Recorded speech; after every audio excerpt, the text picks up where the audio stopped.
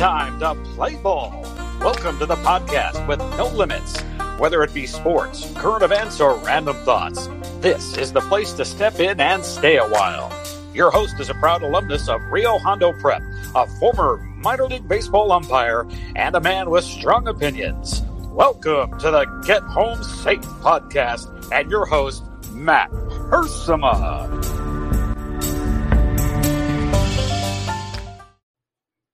Hey guys, and welcome to another episode of Get Home Safe. It is Friday, August 7th, 2020. Thank you for joining us. Looking forward to another fun show today as we wrap up our week of interviews, our week of episodes here on the Get Home Safe podcast.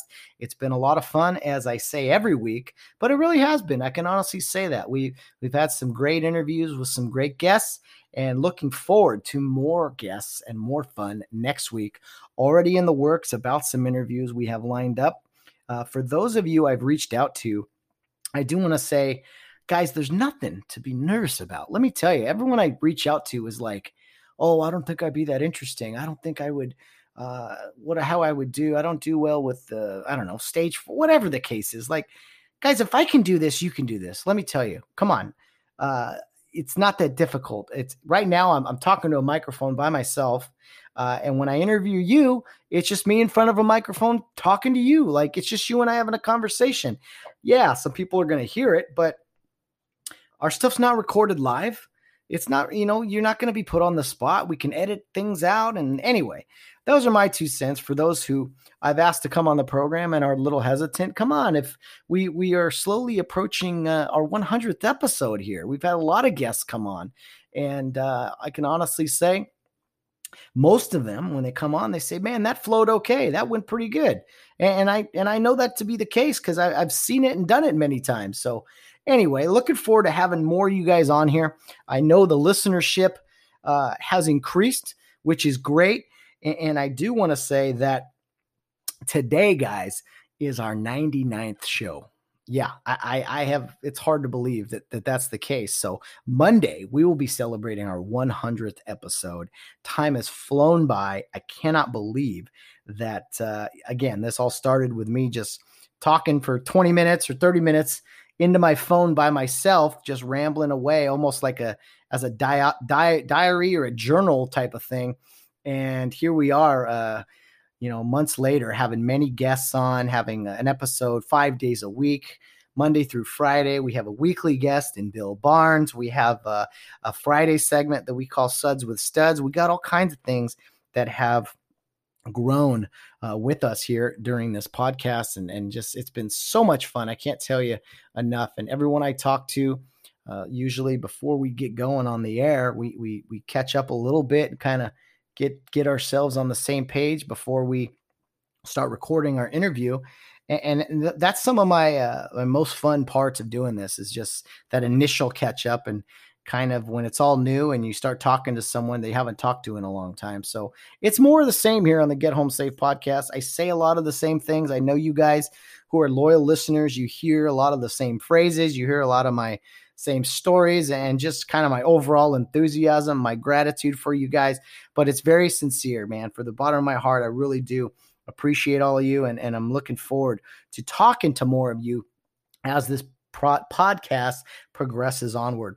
Well, it's Friday, guys, and you know that means our Friday segment we've been doing for about 2 months now is Suds with Studs. Today is our 8th installment where we're going to talk about an American hero, a patriot, if you will, somebody who is, everyone so far has been in the military, but we're looking for some stories maybe about law enforcement or other heroic acts really that have different people have experienced or done, gone through, I guess you'd say, in their walk or their whatever their occupation is. But our focus kind of has been a lot of military. Started out with a few Medal of Honor winners, and we're researching every week to kind of come up with something new.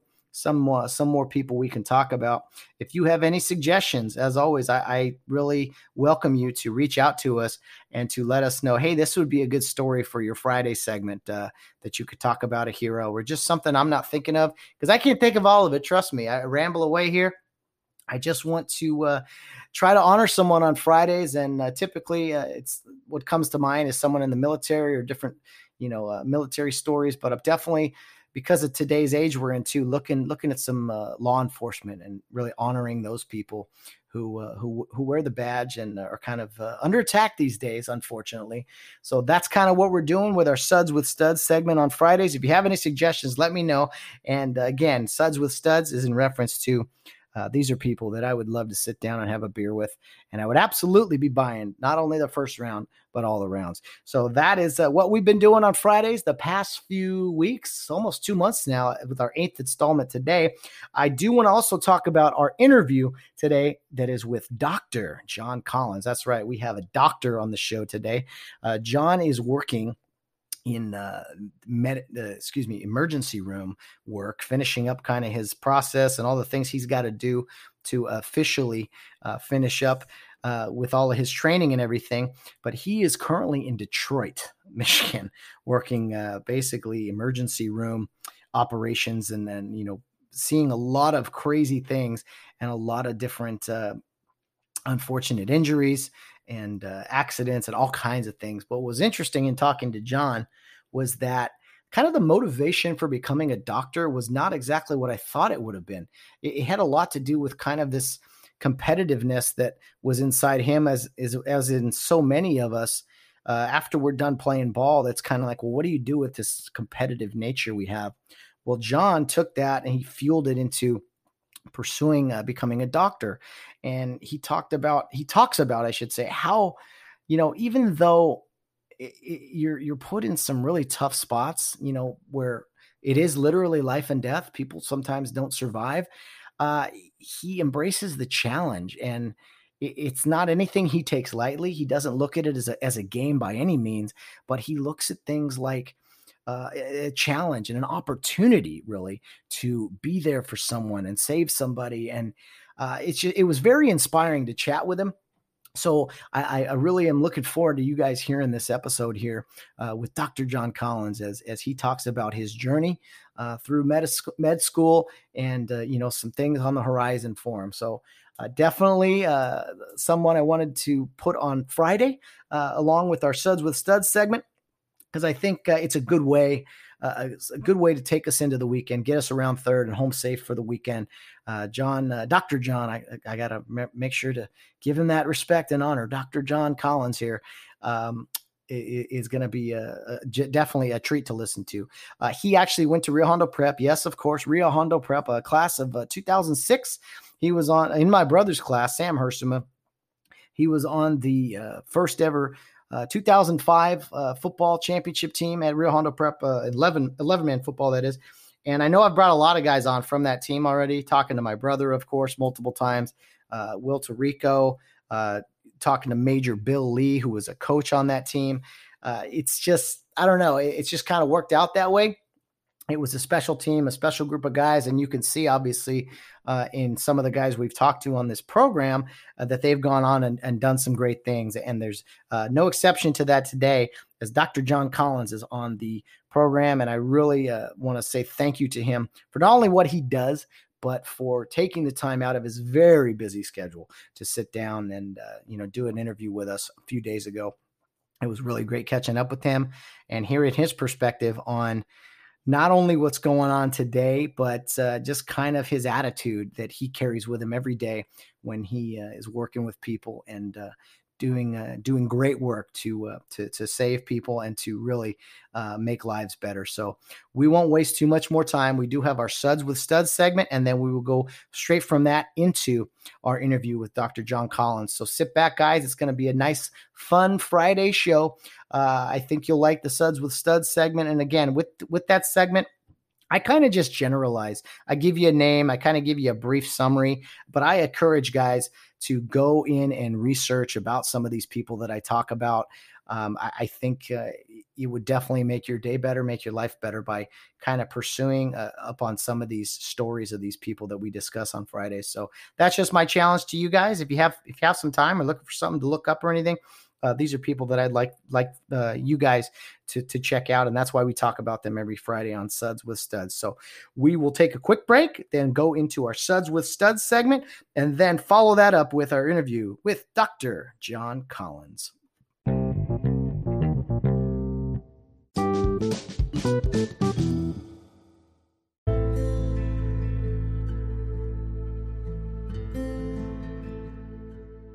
Okay, it's Friday, and on Fridays, we have been doing a weekly segment called Suds with Studs.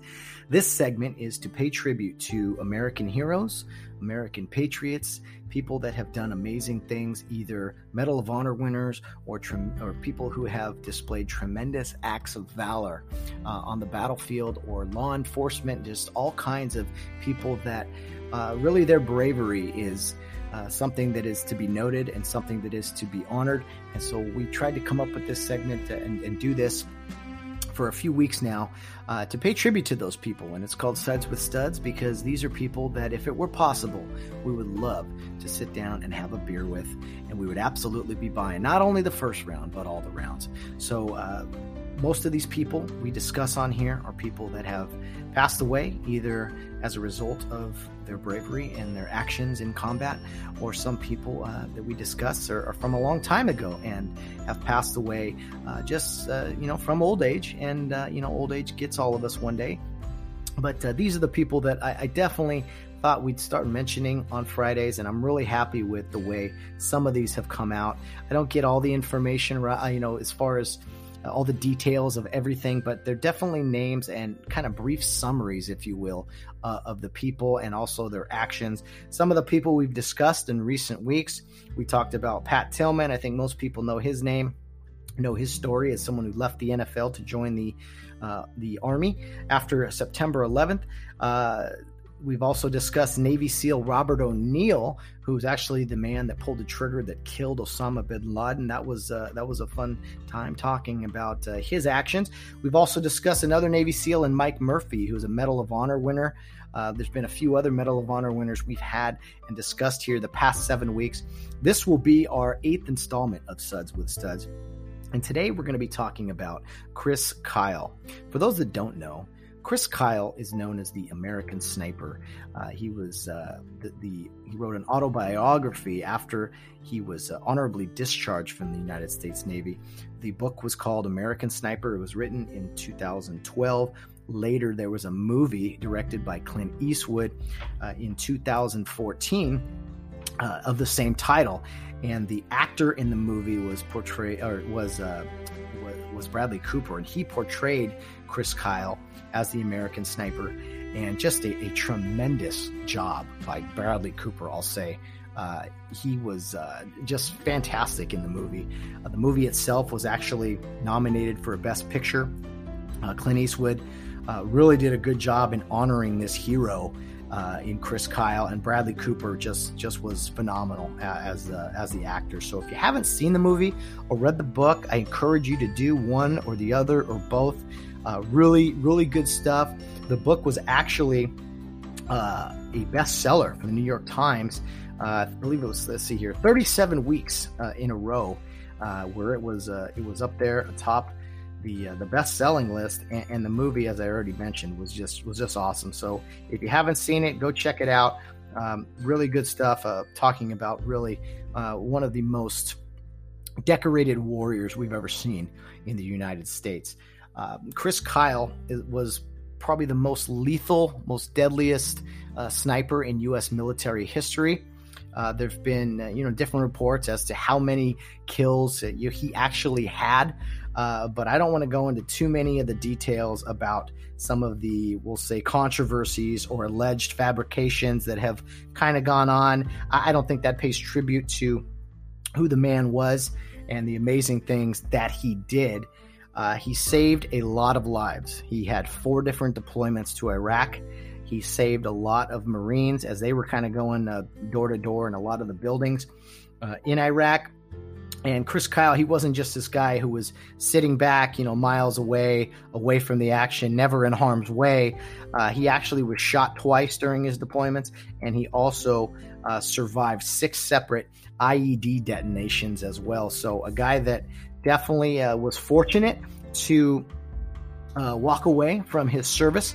And what's interesting is the Iraqi insurgents, they were so threatened by Chris Kyle and really wanted to get him. He was a target for a lot of different reasons, but they even put out a bounty on Chris Kyle that started at $20,000 and went as high as $80,000. So it continued to increase as the insurgents got more and more frustrated with this guy who was taking them out as they were trying to kill American soldiers. And, Chris Kyle, what can you say about him? Just a hero. I can't say it enough. The insurgents, they gave him the nickname the Devil of Ramadi because they feared him so much. There have been reports that, Chris Kyle has executed shots for as far as 2,000 yards away. I mean, you guys got to see the movie or read the book to really get all the details. I don't want to really ruin anything for you as far as his story and everything. But I do want to talk about a few things. Like I said, very decorated individual. He received the Silver Star, which is the third highest honor in the U.S. military for valor in combat. He has 4 Bronze Stars as well, and a Navy and a Marine Corps Achievement Medal, and multiple other personal awards that he achieved for his service. Chris Kyle joined the Navy SEALs in 1999. He graduated in 2001, and shortly after that is when September 11th happened. So it was within a year and a half of that he and his fellow SEALs, the Marines, all the U.S. military personnel, where they deployed to Iraq for the initial invasion in 2003, I should say. He was there for 4 different deployments, and just tremendous military career. I can't say enough about it. Chris Kyle was married to Taya Kyle, and Taya actually was portrayed in the movie very well as well. Also, it really showed that relationship between husband and wife and kind of going through these deployments together. Chris Kyle in the movie, really in showing how hard it was to carry the burden of not only losing fellow soldiers, but just always being kind of in harm's way, having to pull the trigger sometimes in situations that no one would think you'd have to, we'll say, having to kill some people that were a threat to U.S. military personnel. Just all kinds of things that he went through during those 4 different deployments. And in 2009, Chris Kyle was honorably discharged from the United States Navy, and it was in 2012 where the book was written. In 2014, there was like I said, the movie was made regarding Chris Kyle and the American Sniper. However, in 2013, Chris Kyle, unfortunately, after surviving 4 different deployments, after surviving having a bounty on his head, and just being the number one target really for the insurgents in Iraq for many years, Kyle was unfortunately murdered by a former Marine, Eddie Ray Routh, as Chris Kyle and his good friend, what was his name here? I'm sorry, Chad Littlefield. They were both basically taking this individual to a gun range to just kind of get his mind off of things and help him, Ralph was his name, help him kind of get through the transition going from his military service to civilian life. And like so many people who have fought and been in combat, especially in the recent years, there is a post-traumatic stress disorder that unfortunately a lot of them bring home with them. And it was Chris Kyle and his friend Chad Littlefield who were shot and killed by Eddie Ray Routh at Rough Creek Ranch Lodge Resort shooting range in Texas in 2013, February 2nd. Both Kyle and Littlefield were armed as they were out there, they're shooting. but unfortunately it was Ralph who turned on them and killed both of them. Ralph was apparently diagnosed before with schizophrenia. He had PTSD. His family kind of knew he was really in bad shape, and it was Chris Kyle and Chad Littlefield who were attempting to kind of be there for this guy, be there for fellow veterans as they transitioned into civilian life. And it's just so unfortunate that Chris Kyle was killed that day alongside his friend Chad Littlefield. I saw the movie American Sniper when it came out, and I knew that Chris Kyle had died and how he had died, that he was shot, after years of being in combat and being the number one target of the enemy. And he's then shot and killed by someone who was in the military for the United States and just suffered, had some real mental issues and just turned on Chris Kyle. So it's so sad. And when I saw the movie and the very end, I knew how the story was going to end, right?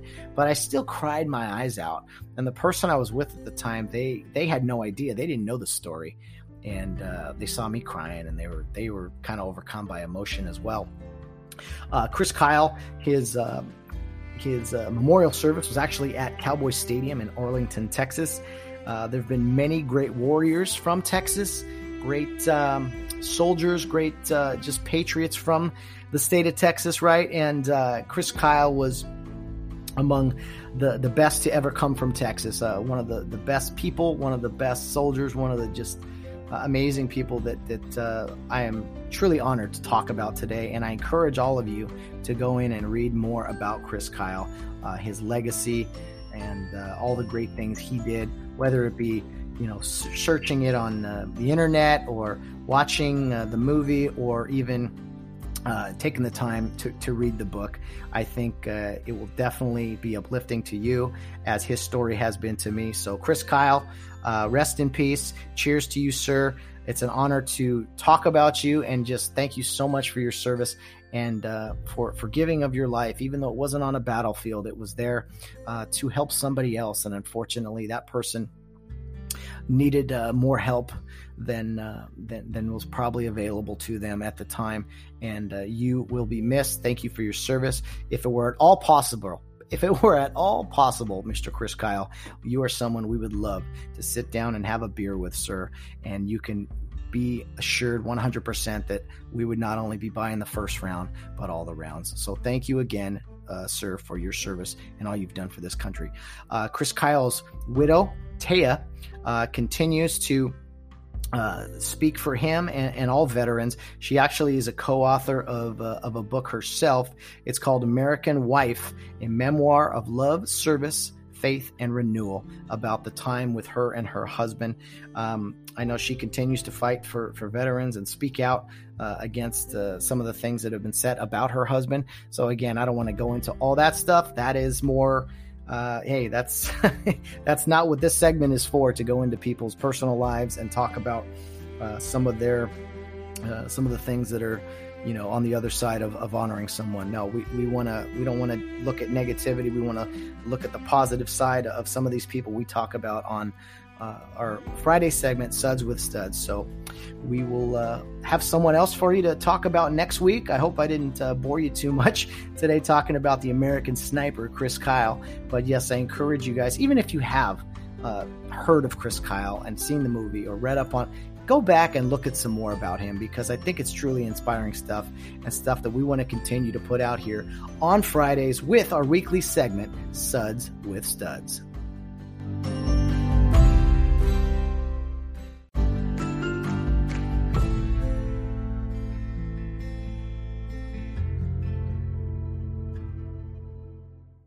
Okay, joining us today on the program is a special guest from Detroit, Michigan. He is actually Dr. John Collins. He was in my brother's class at Rio Hondo Prep, class of 2006, on the first Rio Hondo Prep CIF football championship team in 2005. He is currently finishing up his we'll say, process in becoming an emergency room doctor. I'll let him explain it all. I think he'll be able to do that a lot better than I will, but it is an absolute privilege to have on the program today, Dr. John Collins. Johnny, welcome to the program. Thanks, Matt. It's really great to be talking to you, and it's been way too long. It has been very long, very, very long. I don't even want to try to think about when the last time was that we talked. Because it's been more hair, that's for sure. I don't have much. I've taken the hair from my head. I put it on my face. That's kind of what I decided to do. You pull it off well. Well, John, what's funny about catching up with people is the second you start talking with them, even though it's been a long time, it's just like you picked up right where you left off. I can honestly say that about you. You're still the same John Collins I knew years ago, but now you got a nice little prefix to your name in Dr. John Collins. A very expensive prefix. You've been paying for it for a long time. Oh, man. Well, God bless you and everyone in the medical industry. We got a lot to talk about. We will obviously talk about your current profession and finishing up with the process and everything, maybe some of the schooling you've gone through. I think some people will be interested in your perspective on what it's been like these past few months for all of us. A lot of people have really looked for answers over these past few months because so much has changed. So we're looking forward to hearing what you have to say regarding some of the policies, some of the situations regarding COVID-19 and everything. But John, tell me right now, you're in Detroit, Michigan. How did you end up there?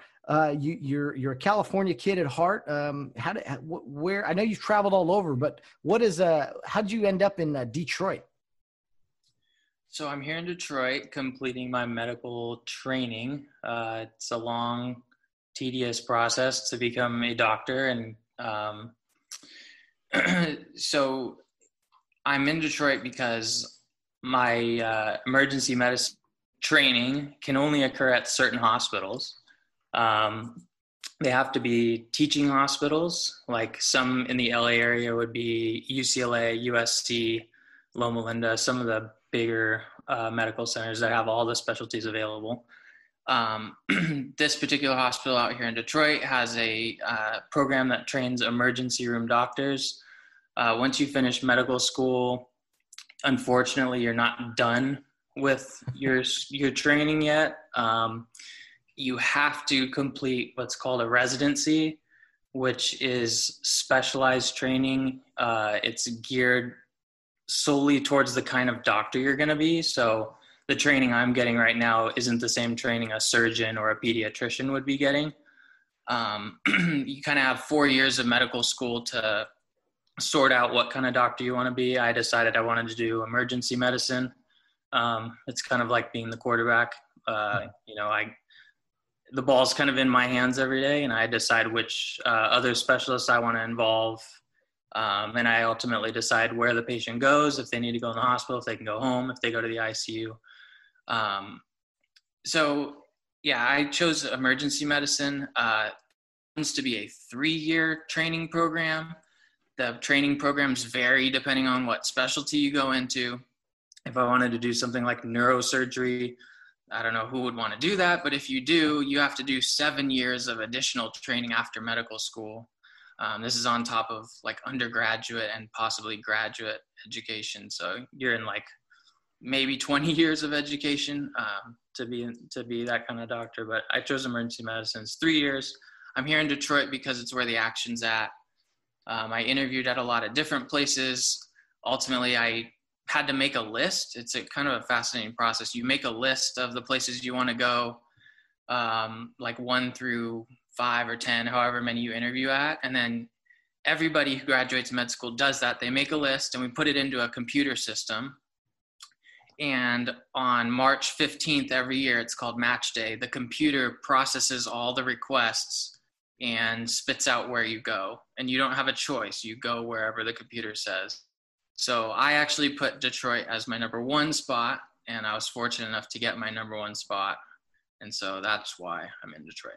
So John, you mentioned that's kind of where the action is. I mean, it's interesting because you definitely want to see things because you're still technically training and really.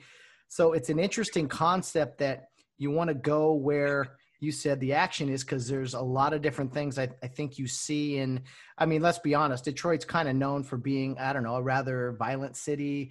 There's all kinds of things that happen in a city like that.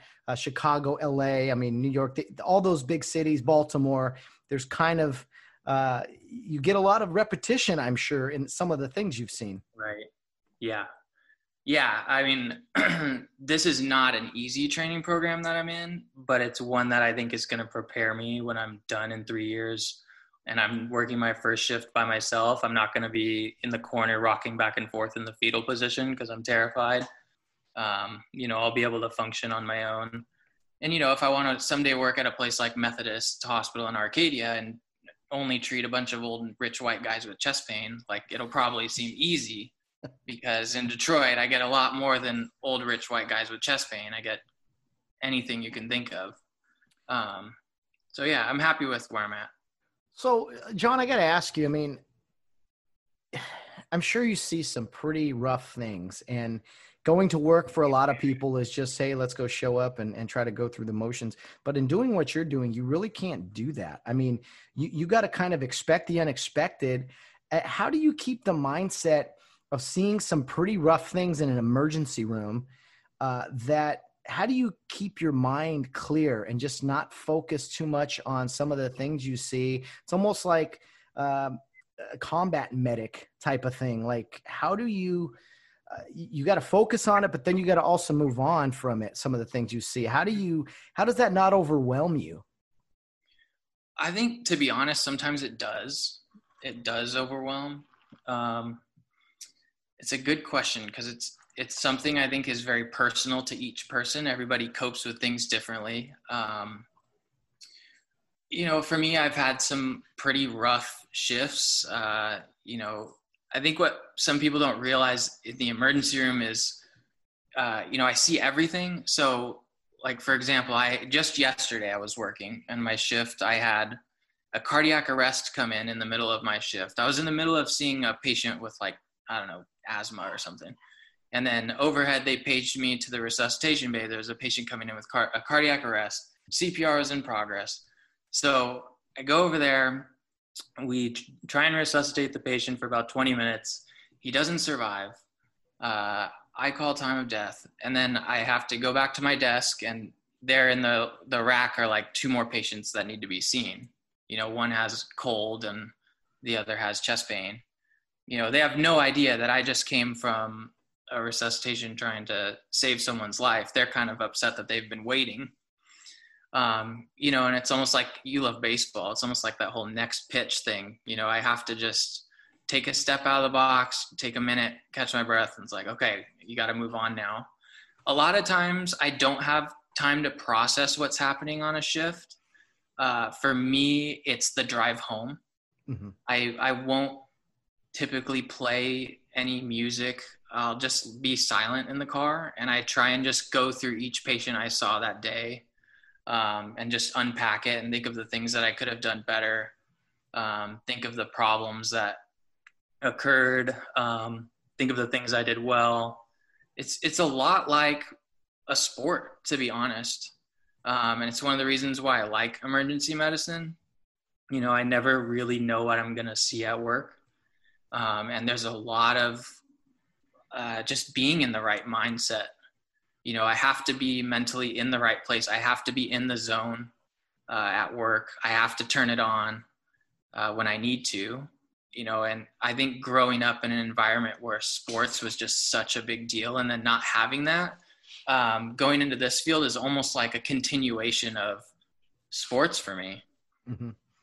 There's no off days. There's no real slow days. I got to imagine in the emergency room. And John, you just talked about, having to go through and see death. And I remember when my mom passed away, it was obviously really hard, but I remember the doctor coming over and talking to us, and whole family were in tears. And I remember the doctor telling us what was happening, that what had happened basically. And I remember being sad and listening to the guy, not really wanting to listen to him, but something in the back of my mind went off, and I realized and looking into his eyes, I said, this man has to do this almost, maybe not every day, but a lot. And I remember being, you know how whenever somebody loses someone, you're looking for somebody to blame.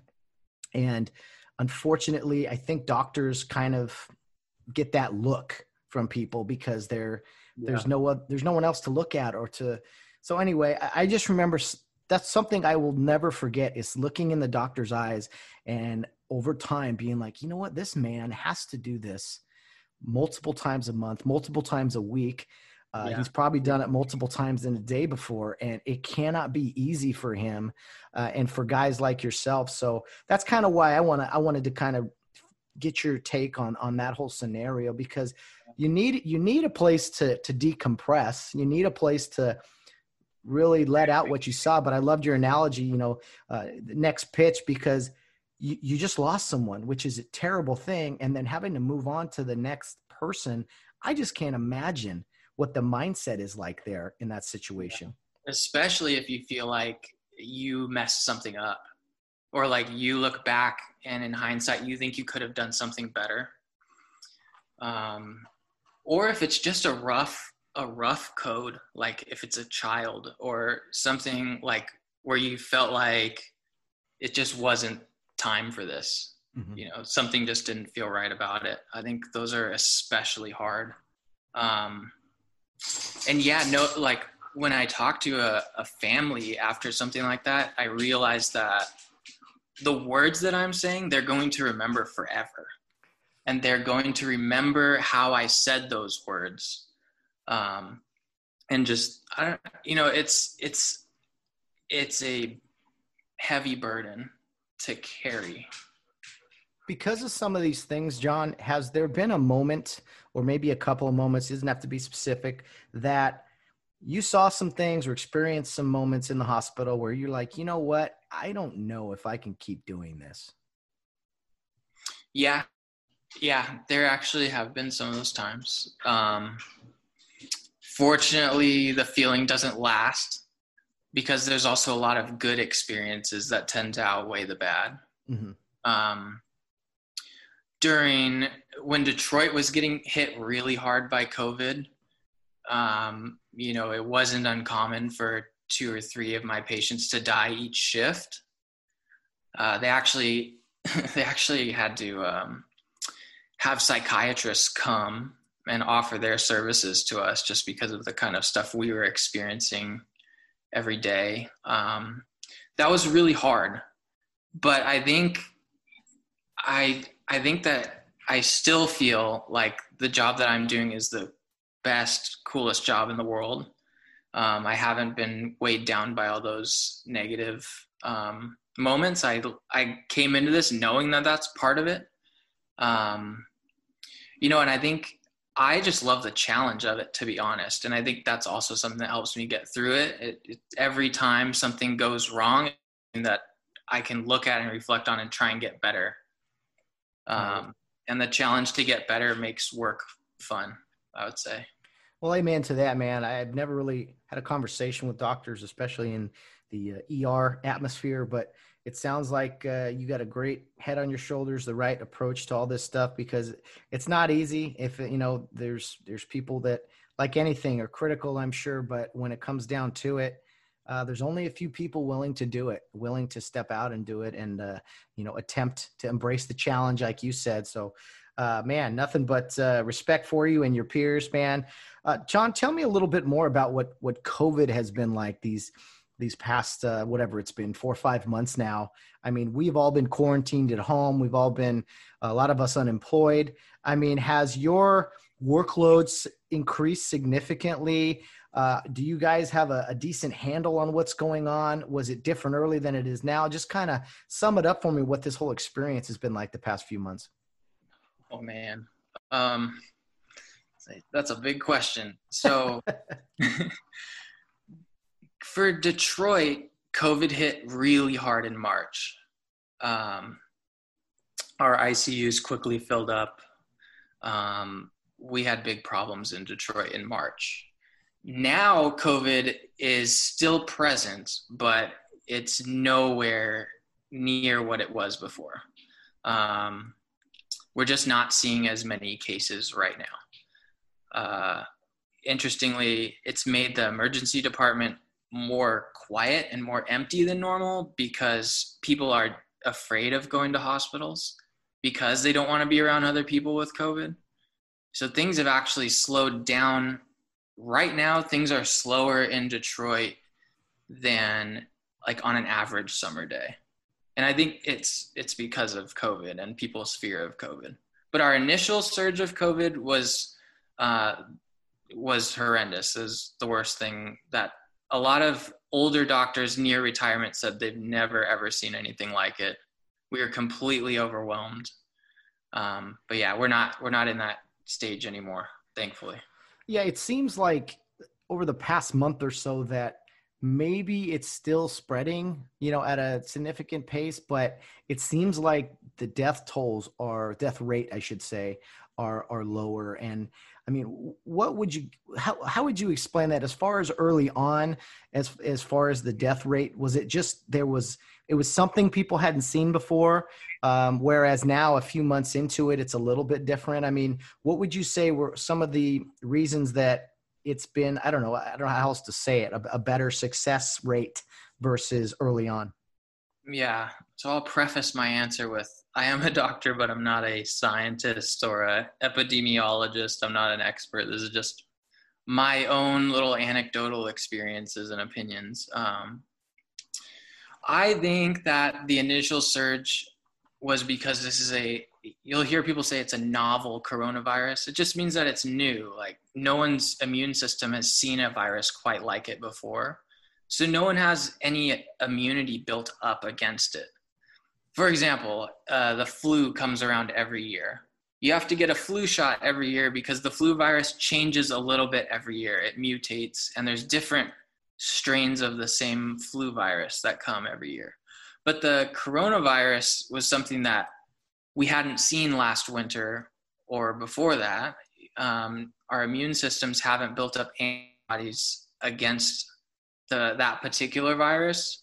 So I think the initial surge was just a bunch of people that had never seen it and their bodies had never seen it, their immune system never seen it. So they all got this virus. And then, why it was more severe for some people and others not so much, I don't really know. I know that it really affected older people with pre-existing conditions, especially respiratory issues, because it's primarily a respiratory disease.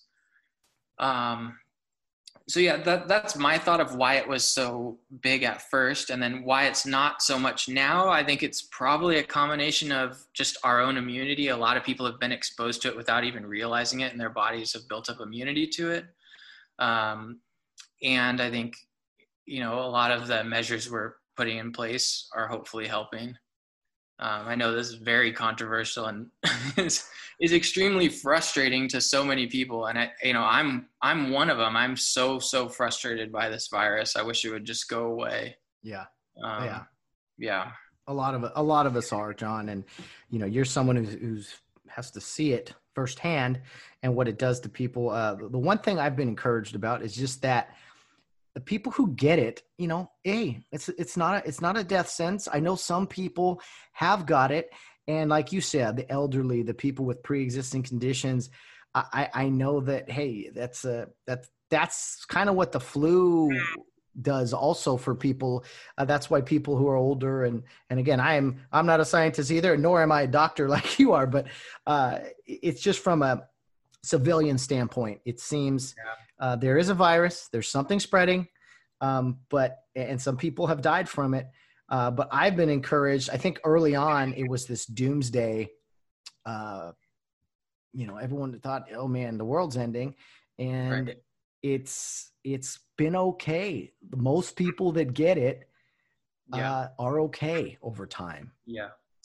I have a beef with the media about they love to project the case number and how many more cases are occurring, and they show you like the graph and we're getting a spike in cases, but meanwhile the death rate or the amount of deaths every day, at least here in Michigan, has remained pretty low. But the one thing that I wish the media would make more clear to people is the reason why we are isolating in the first place, which is not only keep the death rate down, but is to keep the ICU bed availability up.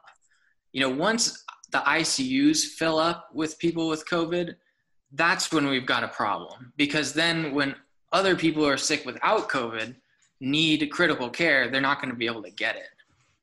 But no one ever talks about that. It's just, we're seeing a spike in cases. If the spike in cases means a spike in death rate or in overall deaths, and if the spike in cases means decreased availability of ICU beds, which it does right now in some parts of the country, I think that's really important. And it's something that I think people would understand, hey, I do need to take certain precautions. But if you're just saying, oh, there's a bunch of cases and a bunch of people have the sniffles and nothing's really happening, I don't think it seems real to anyone or worthwhile to anyone to sacrifice their business or their livelihood. So I don't know. I think it's a tough data point to obtain, the ICU bed availability, but it's an important one. I think it's an outstanding point. And I don't think you've had to listen to some of these podcasts to know my opinions of the media.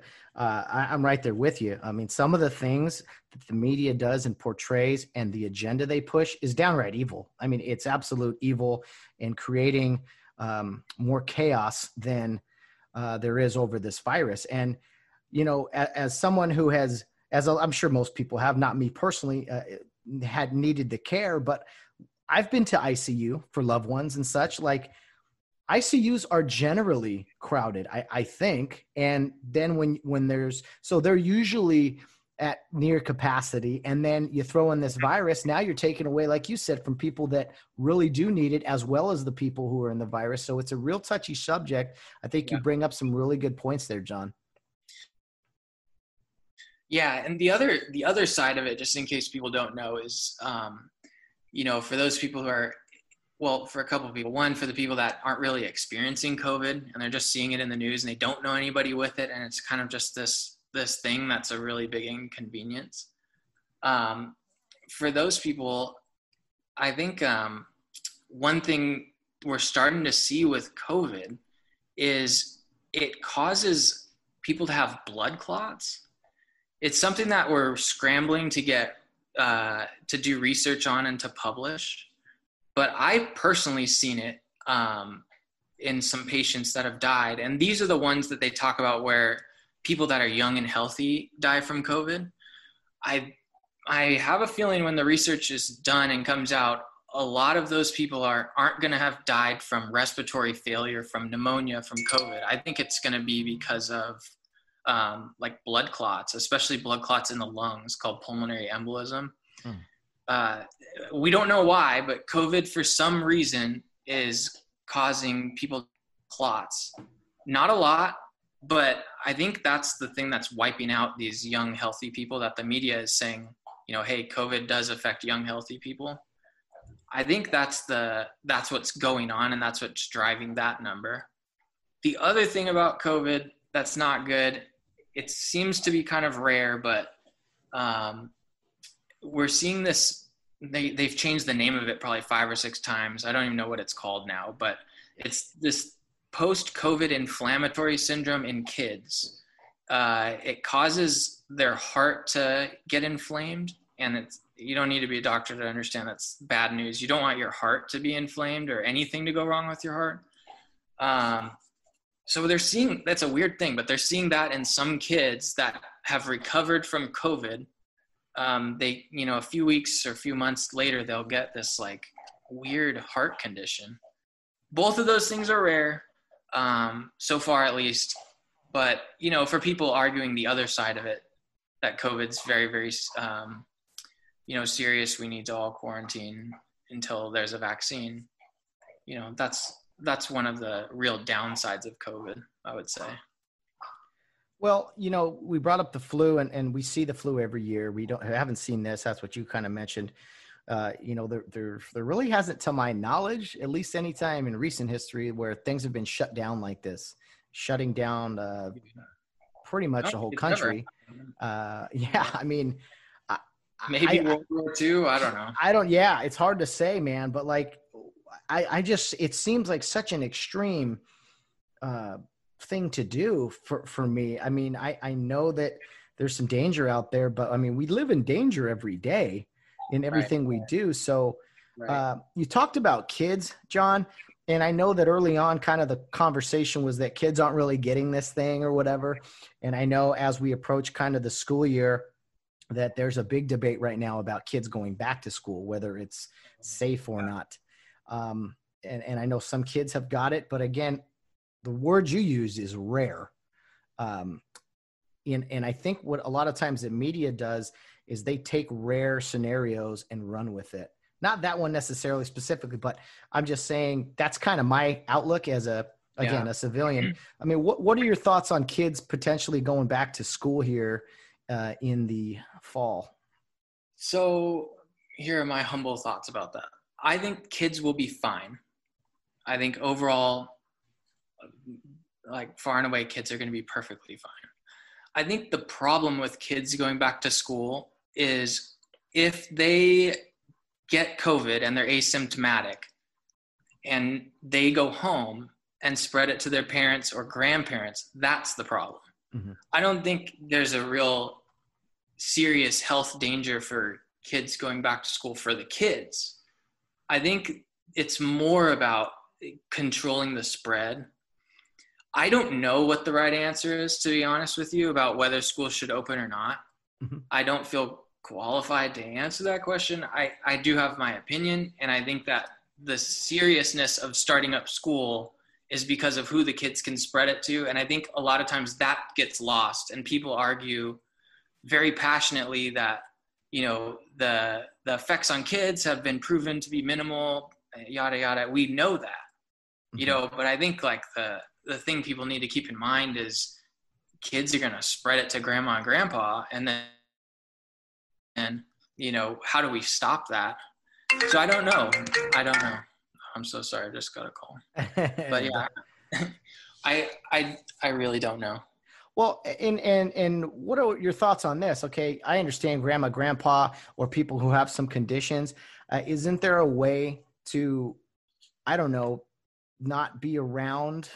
If kids go to school, just say, hey, you need to probably not see your grandparents right now, because I have relatives, I have friends who their older people, grandparents, they're not seeing their kids right now, even though we're quarantined.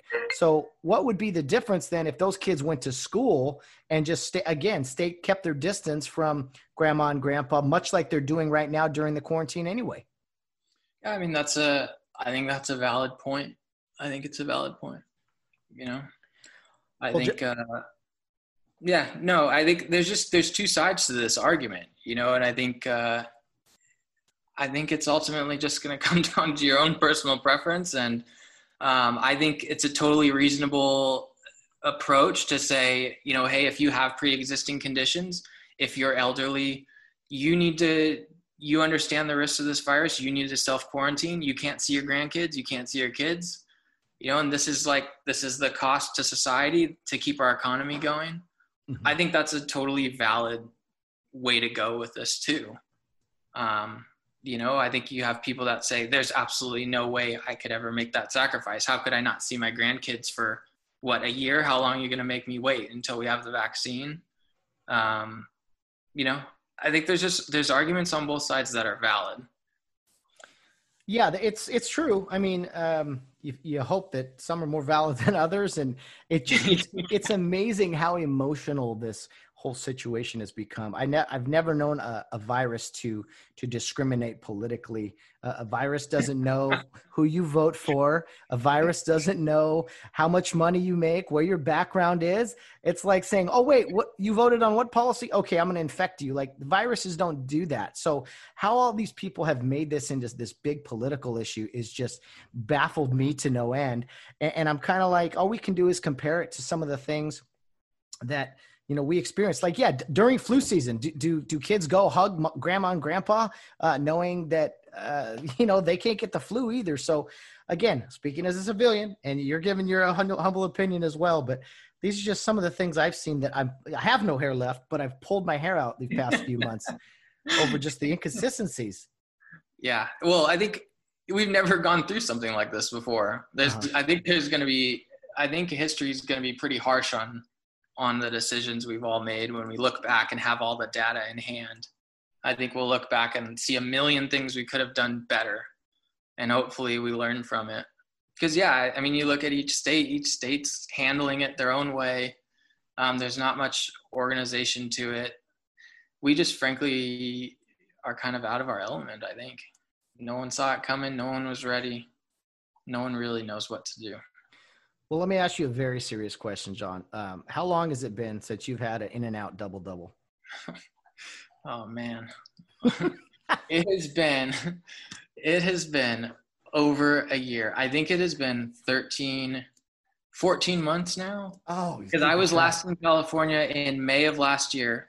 The good news is I'm going home in a couple weeks. So I'm so excited. Yeah, I'll be home for 1 week. In-N-Out is on my list. Believe it or not, I need to get El Pollo Loco. I don't know. I just got to have some El Pollo Loco. There's just not – I know it's not even like the most legit Mexican food, but I just need some El Pollo Loco. We don't have good Mexican food out here. I really want to eat at The Habit. I love The Habit, and I just haven't found a burger place like that here. Yeah, thanks, Matt. Now I'm super hungry. Oh, man. It sounds like you've been thinking about it a long time now. I have my route planned. Yeah, I'm hitting In-N-Out on the way back from LAX, and then El Pollo Loco's the next day. And then I'm going to be in a great mood. Outstanding. Absolutely. I'll fill you up for a year or so. That's good, man. Well, John, I mean, sure. Sorry, just come up because I'm a little hungry myself now. But anyway, John, what were some of your other stops along the way as far as medical school? I know you got your bachelor's at Cal Poly Pomona, but after that, kind of, did you know in college that you wanted to be a doctor, or kind of what was the route you took, or was this great awakening? Tell me about it. I took a long, meandering route to medicine. Unfortunately, it's something that people are groomed for. It's a tough field to get into. I'm not a 4.0 student. I work hard, but I've never been the smartest person. I have to study a long time to remember stuff. So it was a big challenge for me to kind of get into medical school. And also I decided towards the end of my undergrad career, that I wanted to, well, actually that's not true. It felt like the end. I decided 2 years into my undergrad career that I wanted to be a doctor, and that was already way behind. So yeah, I decided that I wanted to be a doctor. I kind of changed around all the courses I took. I had to take all these really hard science courses. It took me a while of grinding to get through undergrad. I had a pretty decent GPA, but it just wasn't quite good enough to get into med school in SoCal, which is like really, really competitive. So I ended up going to get a master's degree, which isn't uncommon. People will go on to get a master's degree before med school. So I did that, and I ended up going to Georgetown in DC. I've never felt more out of place in my entire life being at Georgetown. Most kids were like, I would be sitting in class in lecture, and we're coming up on the weekend, and the kids behind me are talking about, which country club they're going to, or, where their cruise is going for that weekend. And I'm like, I'm going home and reheating my pasta for the 5th night in a row. I just did not fit in with the people at Georgetown at all. I was there for a year. I grinded it out and got it done. And then I got accepted to medical school, to a unique medical school, which put me in Australia for 2 years, and then in New Orleans for the second 2 years, because medical school is 4 years long. So that was a really cool experience. So yeah, it's been a grind. I lived in LA, I lived in Washington, DC, then I moved to Brisbane, Australia, and then I moved to New Orleans, Louisiana, and now I live in Detroit, Michigan. So wait a minute. minute. About done with moving. Yeah, it's a lot of moves. So wait a minute. Of all the places, you said you were out of place in Washington, D.C., but Australia was no big deal? No, man, no. The Aussies are so easygoing. It was not hard to live in Australia. It felt very much like the US. Not a lot of differences, except every day I was told how I had an accent, which is kind of weird. I had an American accent. But yeah, no, I think the serving sizes of everything are smaller in Australia, and everything in general is just smaller. If you've ever been to Europe, it's kind of the same thing. Things are just smaller. Everything in America is pretty big. But otherwise, I don't know, man. It wasn't hard to live in Australia at all. Interesting. So, well, John, I know you were I'm trying to remember back now. Were you a UCLA or SC sports fan? I mean, I think I chose UCLA, but I've never been a super diehard sports fan. No, not so much. Okay. I was wondering I managed to find myself onto this podcast. So I don't know if we have anything we can talk about now. No. I was going to ask you about Georgetown, because I know it's a pretty, we know it's a very prestigious university, but, very passionate basketball college. For sure. So I was just wondering now, since you have a piece of paper from there now, one that says Masters on it, if for any reason we're more of a Hoyas basketball fan now.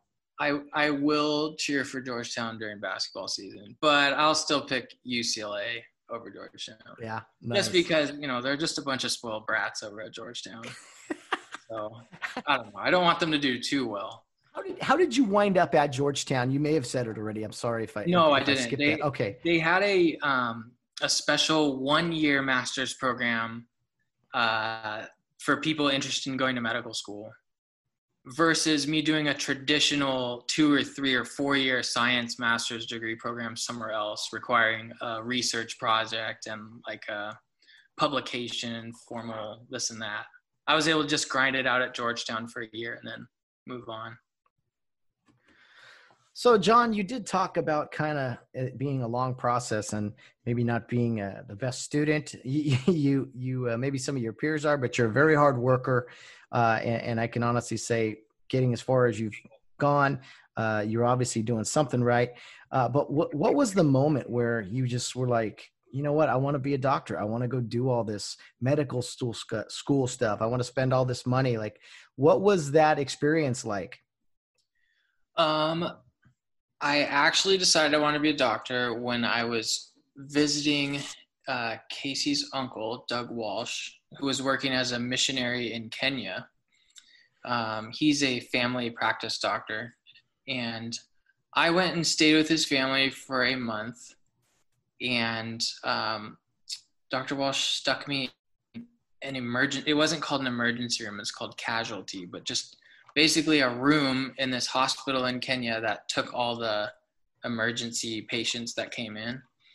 And I had no clue what I was doing. And I just went and basically hung out there for a whole month.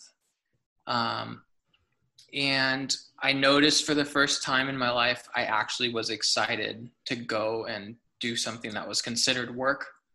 I was getting excited in the morning when I woke up to go back to the hospital. It was actually one time a patient came in and they had been hit by a car, and there's not much you can do for somebody in rural Kenya who's got multiple fractures and all sorts of problems that need advanced imaging and surgery. Basically all you can give them IV fluids and pray. And we needed something. I think we needed something to start an IV, and we didn't have it. And the patient was about to die. And the doctor that was there looked at me and was like, I don't know what he said to grab, but I knew what he was talking about. He said, you to grab this. And I was running through the hospital, kind of just pushing people out of the way, trying to get this thing. And I thought to myself, this is the coolest thing I've ever done in my whole life. Like, this is something I want to do.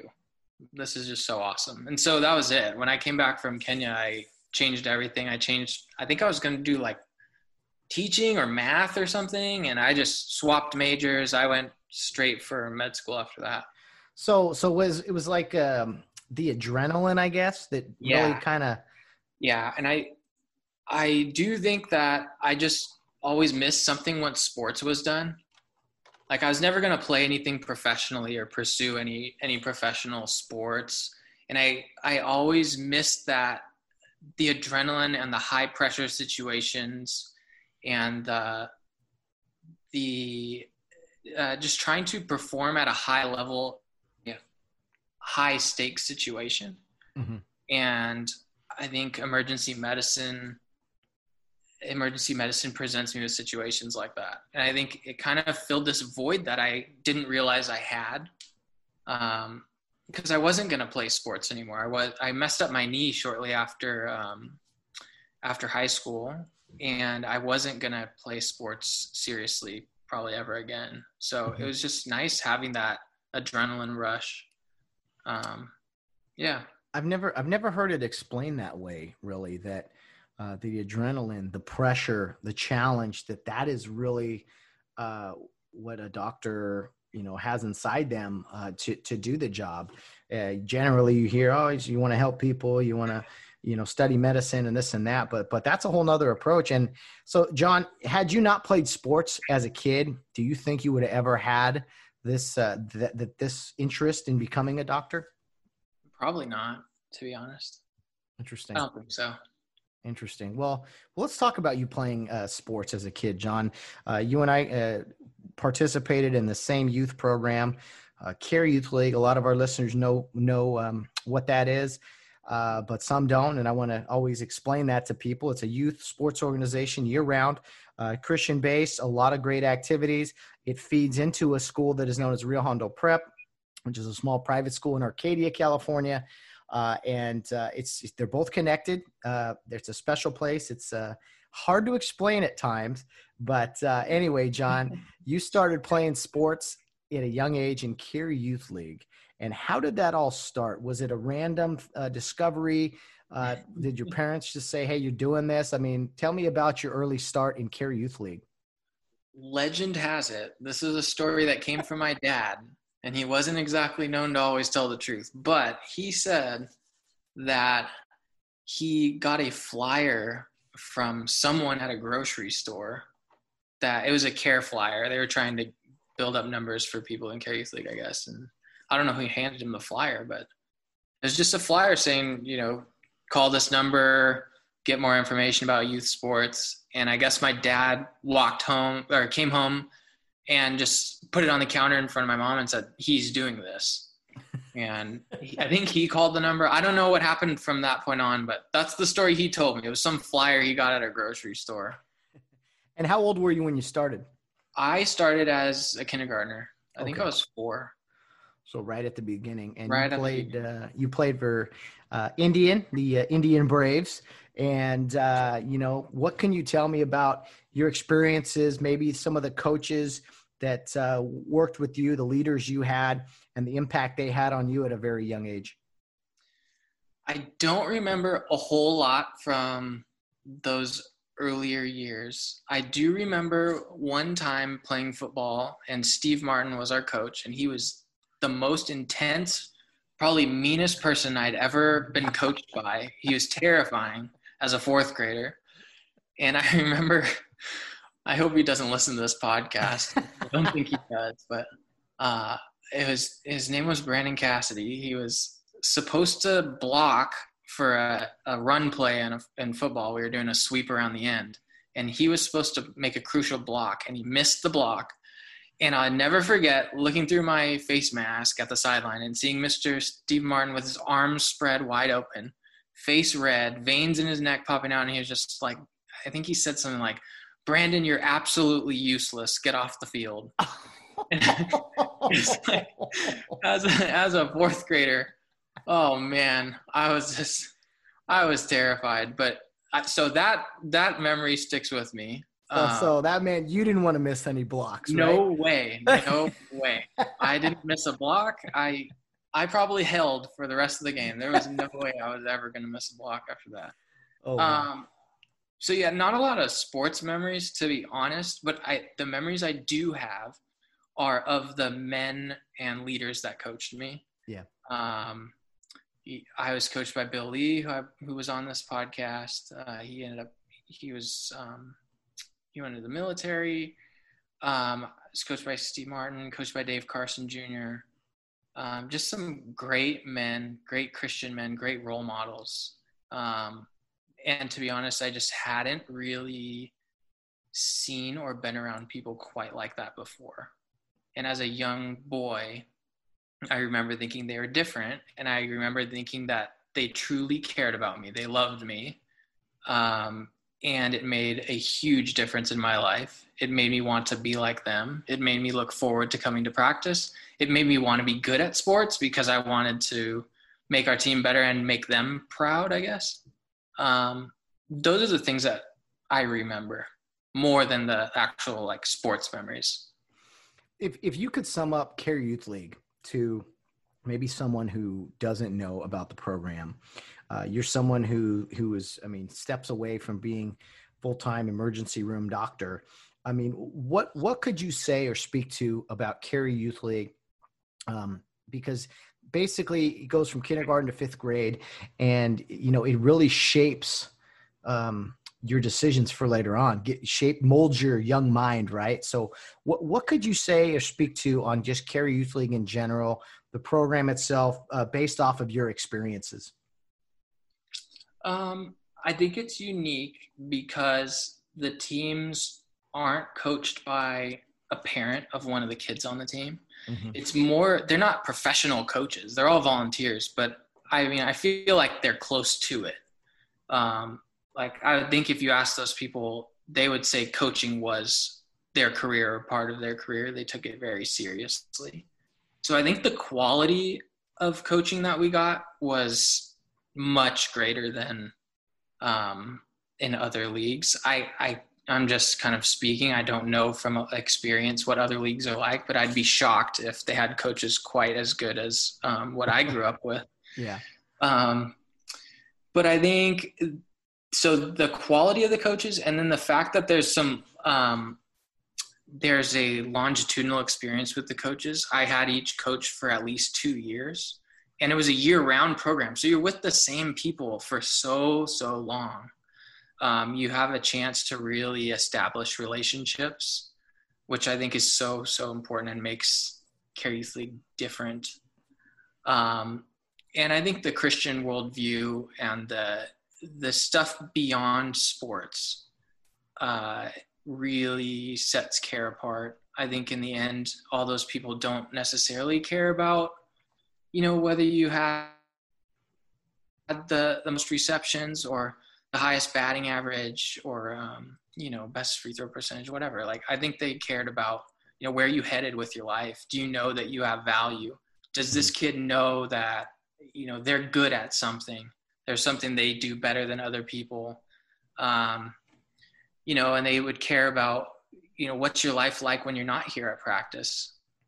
Do you need a ride home? You know, do you need someone to talk to? I think just as a kid that it was so unique to me.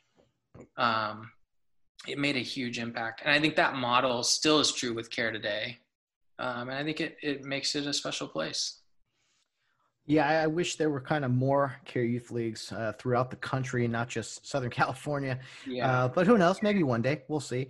I think everything you said there is wonderful. I think you use sports and as a tool really to right. mold kids and bring them to God and let them know that their future is now. I mean, that's the motto of Carrier Youth League. And you may have not known you were going to be a doctor at that age, John, but you definitely – all those experiences were adding up and building towards what right. you are now.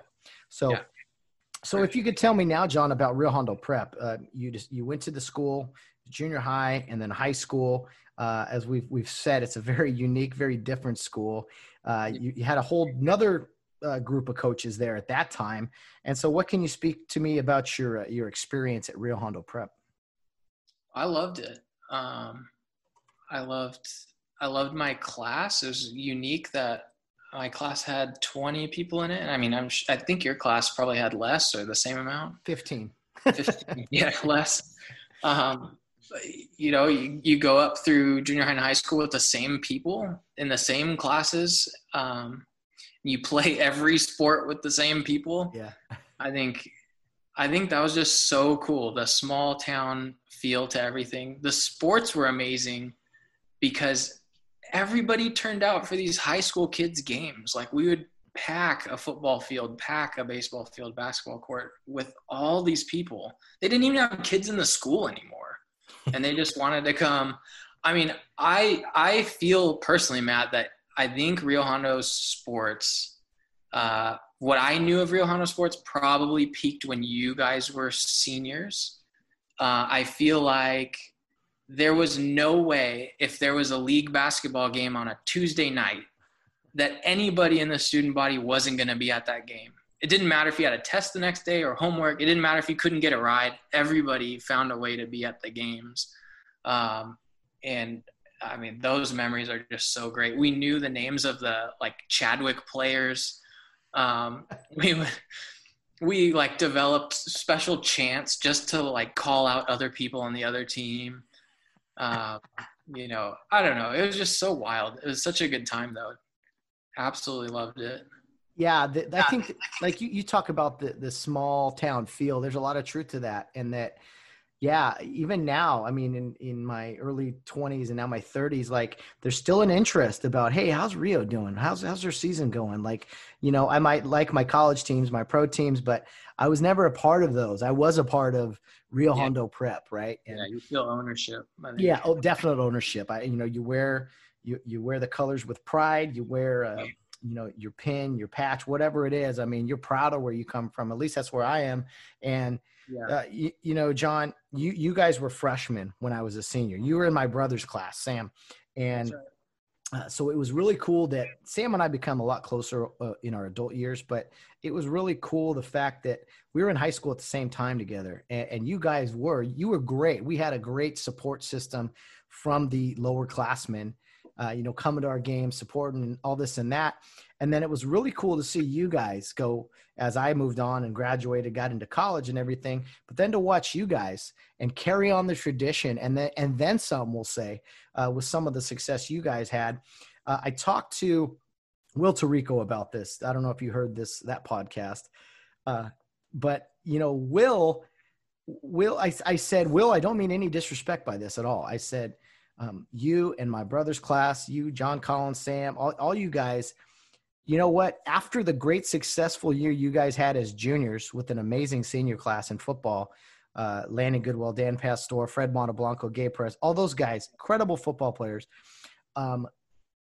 You guys, it was kind of like a letdown the next year, the senior year. It was like, okay, these guys are going to play hard. It was a rebuilding year for sure. Rebuilding year. There you go.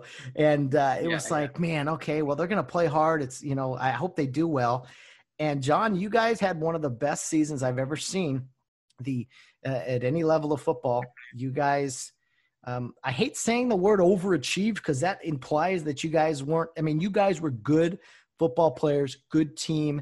And like Will said, you don't play football on paper. You go out there and you play. So, talk to me about your senior year and what makes well, first, I guess, what makes Rio Hondo Prep football so special, and then kind of tie that into your junior and senior year, if you could. Okay. Yeah. So I think I kind of will just go back to what I said about just Rio sports in general is what makes football so good. It's just the small town feel. You have like the stands are always packed with people. Everybody knows your name. It's like a Friday Night Lights. Everyone knows you. Everybody's cheering for you. The whole town turns out for the game.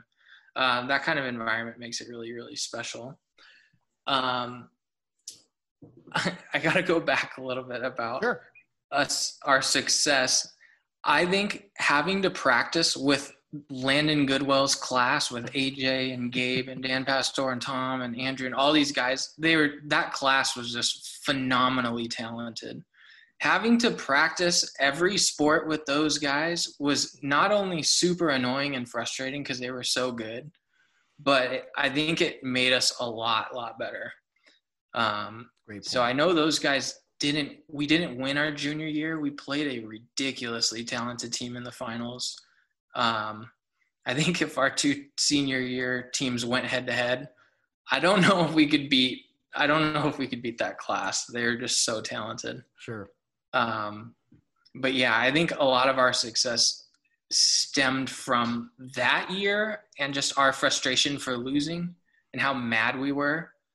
And the fact that people were saying it was going to be a rebuilding year, I think motivated us even more. And then we also just had a good junior class with us as well. Mm-hmm. We had some really talented guys in the class below us. And we just had a lot of fun. I don't know. Yeah. It was a good time. It's unbelievable, man. I mean, you guys are so fun to watch. You guys, I will say you're opportunistic offensively, pretty good offense, but man, on defense, you guys were just stopped people. It was unbelievable. I mean, yeah, we didn't score that many points. I don't think. No, you didn't. I mean, they'd hit John Collins on a little play action bootleg pass or something every now and then. But the fact that we even know that happened means that our offense was not super great. I mean, you won the championship game 10-7, which with a field goal. Yeah, this is a great score. I love that. I absolutely love that in today's age of 49-48. Just stopping people, playing football, making tackles, discipline football. I love that stuff. So I don't know if this is embarrassing to you or not, but as you guys are celebrating and we're all on the field hugging all you guys for bringing home the first 11-man football championship in 2005, hugging my brother, high-fiving all you guys, just being so happy for you. Yeah. I remember you specifically, and there was a group of seniors from the year before. I don't remember who it was. It was either Pastor, Gabe, AJ. It was a group of those guys.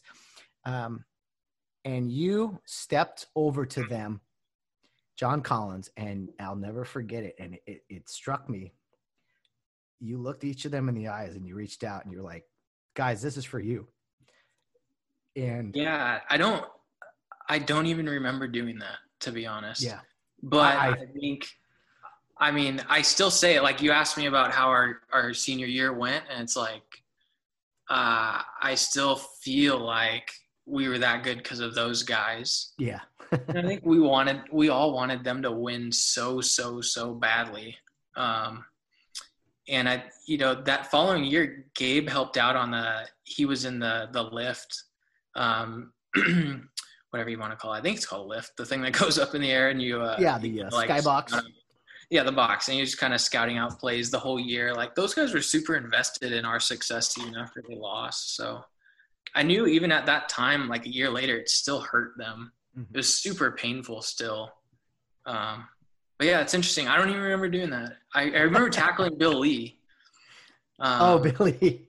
I just ran because I knocked down the final play. It was like a deep Hail Mary, and I was able to knock it down. Mm-hmm. And then I just continued to sprint over to Bill Lee, and then I tackled him. I don't even know what I said. But yeah, it was just chaos. Well, I mentioned you played with my brother. My brother was a senior with you, graduating class. I mean, some of the listeners on here know Sam quite well. So what are your thoughts on my brother, Sam? What was he like? What was he like playing football with? I'm putting you on the spot, I know, but hey. Sam, if you're listening to this, buddy, I haven't talked to you in way too long. So get my number from Matt and give me a call. We need to catch up for sure, because I feel so bad that I'm going to be talking about you for the first time in like 10 years on a podcast, and you're not even here. Sam was really good at O-line. Sam just did his job. He never got any credit. He was like the classic O-line guy.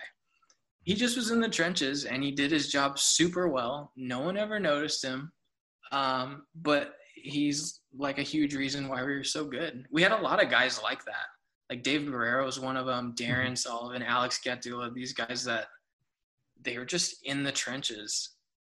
They did so well. Pete Amundsen too. He's in the class below. Edwin, guys that shouldn't even be on the line too. Sam had some weight on him at that time, but we had some guys too that were like, they had no business being on the line. Yeah, they're just doing the job. Sam, he probably wasn't as big as a lot of the guys we went up against. Not even close. So.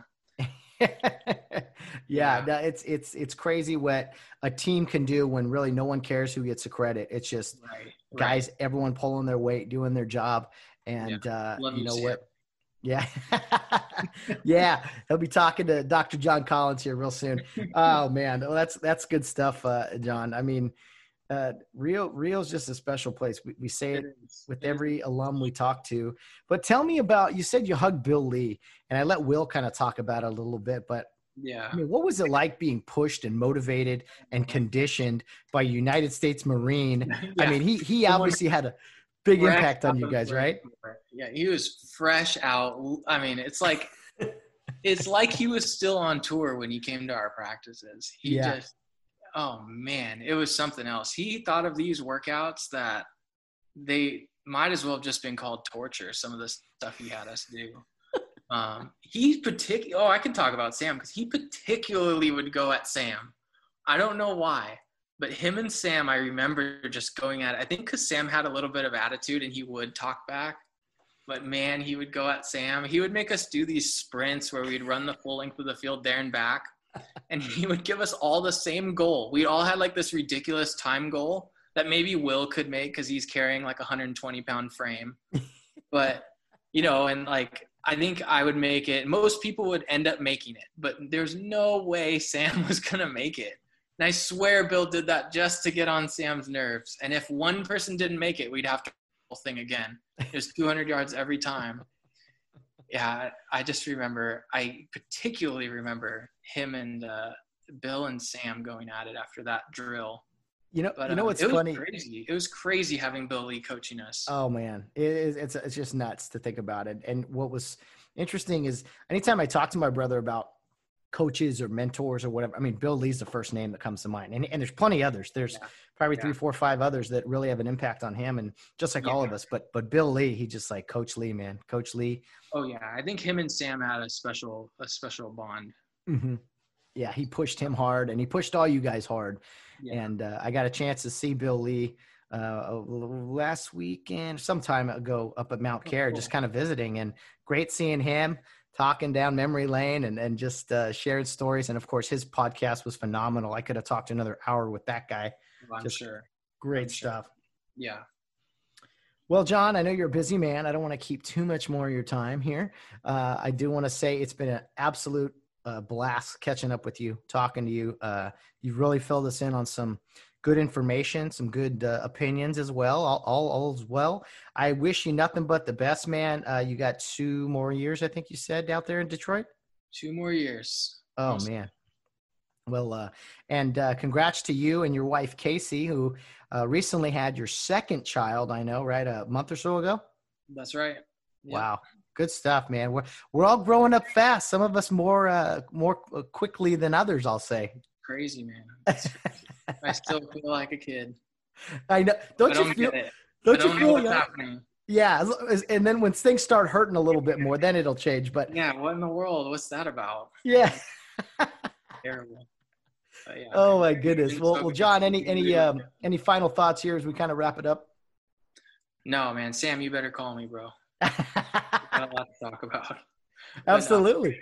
It's been really good talking to you. It does feel like I don't know when the last time I talked to you was. Maybe double-digit years, but Probably. It feels like we picked up right where we left off.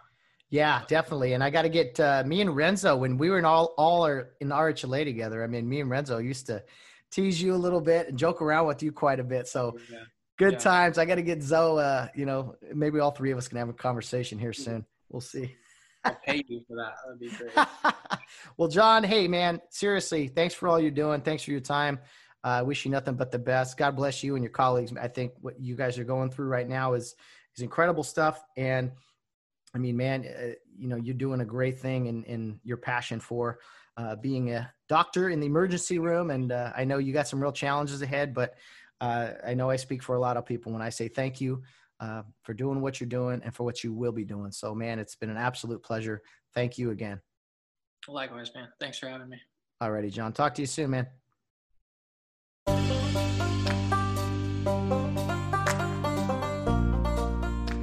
Thanks again, John Collins, Dr. John Collins, that is. Appreciate you taking the time to share some stories with us about your journey through med school and what it's going to be like here the next few years for you in moving forward as you pursue being an emergency room doctor. Really appreciate you taking the time out of your day and also sharing some, your thoughts and opinions on how how things are going today with the coronavirus and the lockdown and all of those things. So, John, can't say it enough. All the best moving forward. My best to Casey and the family. Yeah, man, wish you nothing but the best. Hope to talk to you real soon. Well, guys, that will wrap up today's episode and our week of shows on the Get Home Safe podcast. It's been a lot of fun, as I mentioned already. We got some interviews lined up for next week, and I do have something in the works. That's all I'm going to say. I'm going to tease it a little bit here. It's not coming out on Monday. It probably won't be Tuesday, but Thursday or Friday, I do have a special episode coming up. It was an idea I came up with just on Thursday, walking around, actually. It popped into my head. I've reached out to a person or two to kind of run it by them and see what they thought, and they thought it was a good idea. So I am going to run with it. And so next week, I won't tell you when, maybe the night before, I'll let you know some information. But as of now, there's going to be a real special show planned for next week. I don't want to give you any details. I want you to kind of be a mystery, but I can promise you that it will be something very special and something I'm really excited about. I got a lot of work to do over the weekend. I can tell you that. For those of you who know, I am a huge sports fan, but I got to kind of put all that aside a little bit to do a lot of work this weekend. If I can piece together this episode that is upcoming next week that I'm really excited about. I won't tell you any more than that, just that it's going to take some hard work over the weekend as I piece it together. But this sports weekend, let me tell you, there's a lot going on, right? There's not only more hockey playoffs, more Major League Baseball, NBA, there is NASCAR, there is UFC, there is the PGA Championship. If you're a golf fan, I mean, there is just a sports overload this weekend. It is during the week as well, but you throw in a few more events on the weekend. I mean, if you're a sports fan, there really is something for everyone, and we really have never seen anything like this, to my knowledge, where it's 1 month just full of options. And generally October was kind of like the best month of the year because football was about a month in, the NBA and hockey were getting started, and then the Major League Baseball playoffs were going. But now it's even better, right? You get a lot of this going in August. Next month, you add football into the mix, hopefully with college and the NFL. There's just a ton of options and only so many TVs to watch, right? We have our main TV, a couple main TVs downstairs, and we will probably wheel in a couple more downstairs just to have kind of a sports bar look to it or something. We're going to have TVs everywhere and sports everywhere. So and if anyone's visiting, we got plenty of options. And man, if you want to just have your fill of sports, you definitely have that this weekend. So whatever your cup of tea is, it's pretty much there for you if you're interested. So feel free to indulge, guys. Feel free to indulge if you're up for watching sports and aren't turned off by some of the other things going on in sports. Man, have at it. It's going to be a great weekend. Guys, as always, there's plenty of ways to follow the Get Home Safe podcast. Our Twitter handle is Get Home Safe Pod. Our Facebook and Instagram page is Get Home Safe Podcast. And our email address is gethomesafepodcast@yahoo.com. We would love to hear from you. I say it every week, every episode, but that's the best way to get in touch with us is through email. I can read any questions or comments you have over the air. There's also an option through the Anchor app if you'd like to leave a voice message, almost like a caller leaving a voice message to a show. You can do that on the Anchor app or anchor.fm. Look up our podcast, Get Home Safe. Click on the green button that says messages and leave a voice message, whatever you want to do. There's a 1 minute limit on there, but Will Tarico's done it twice now, and his message has been about 20, 30 seconds, asking me a question one time and then me and Bill Barnes a question another time. So we would love to hear from you guys, however you want to do it, whether it be through social media, an email, a voice message. We are flexible. We'd love to hear from our listeners. You guys make this show go, and we want to hear kind of the things you guys want us to talk about and maybe some potential guests. I got some suggestions on some potential guests for the near future, so I'm really excited about the month of August already. It just started, and we got a lot of things to talk about, and as sports continue, we'll continue to talk about a lot of sports topics and sports news in moving forward. So guys, thank you for listening. Thank you for being a part of this show. I look forward to hearing from you guys in any fashion, any way you do it. Please reach out. We would love to hear from you. And guys, over the weekend, no matter what you're doing, whether you're out on the town or rounding third base, get home safe.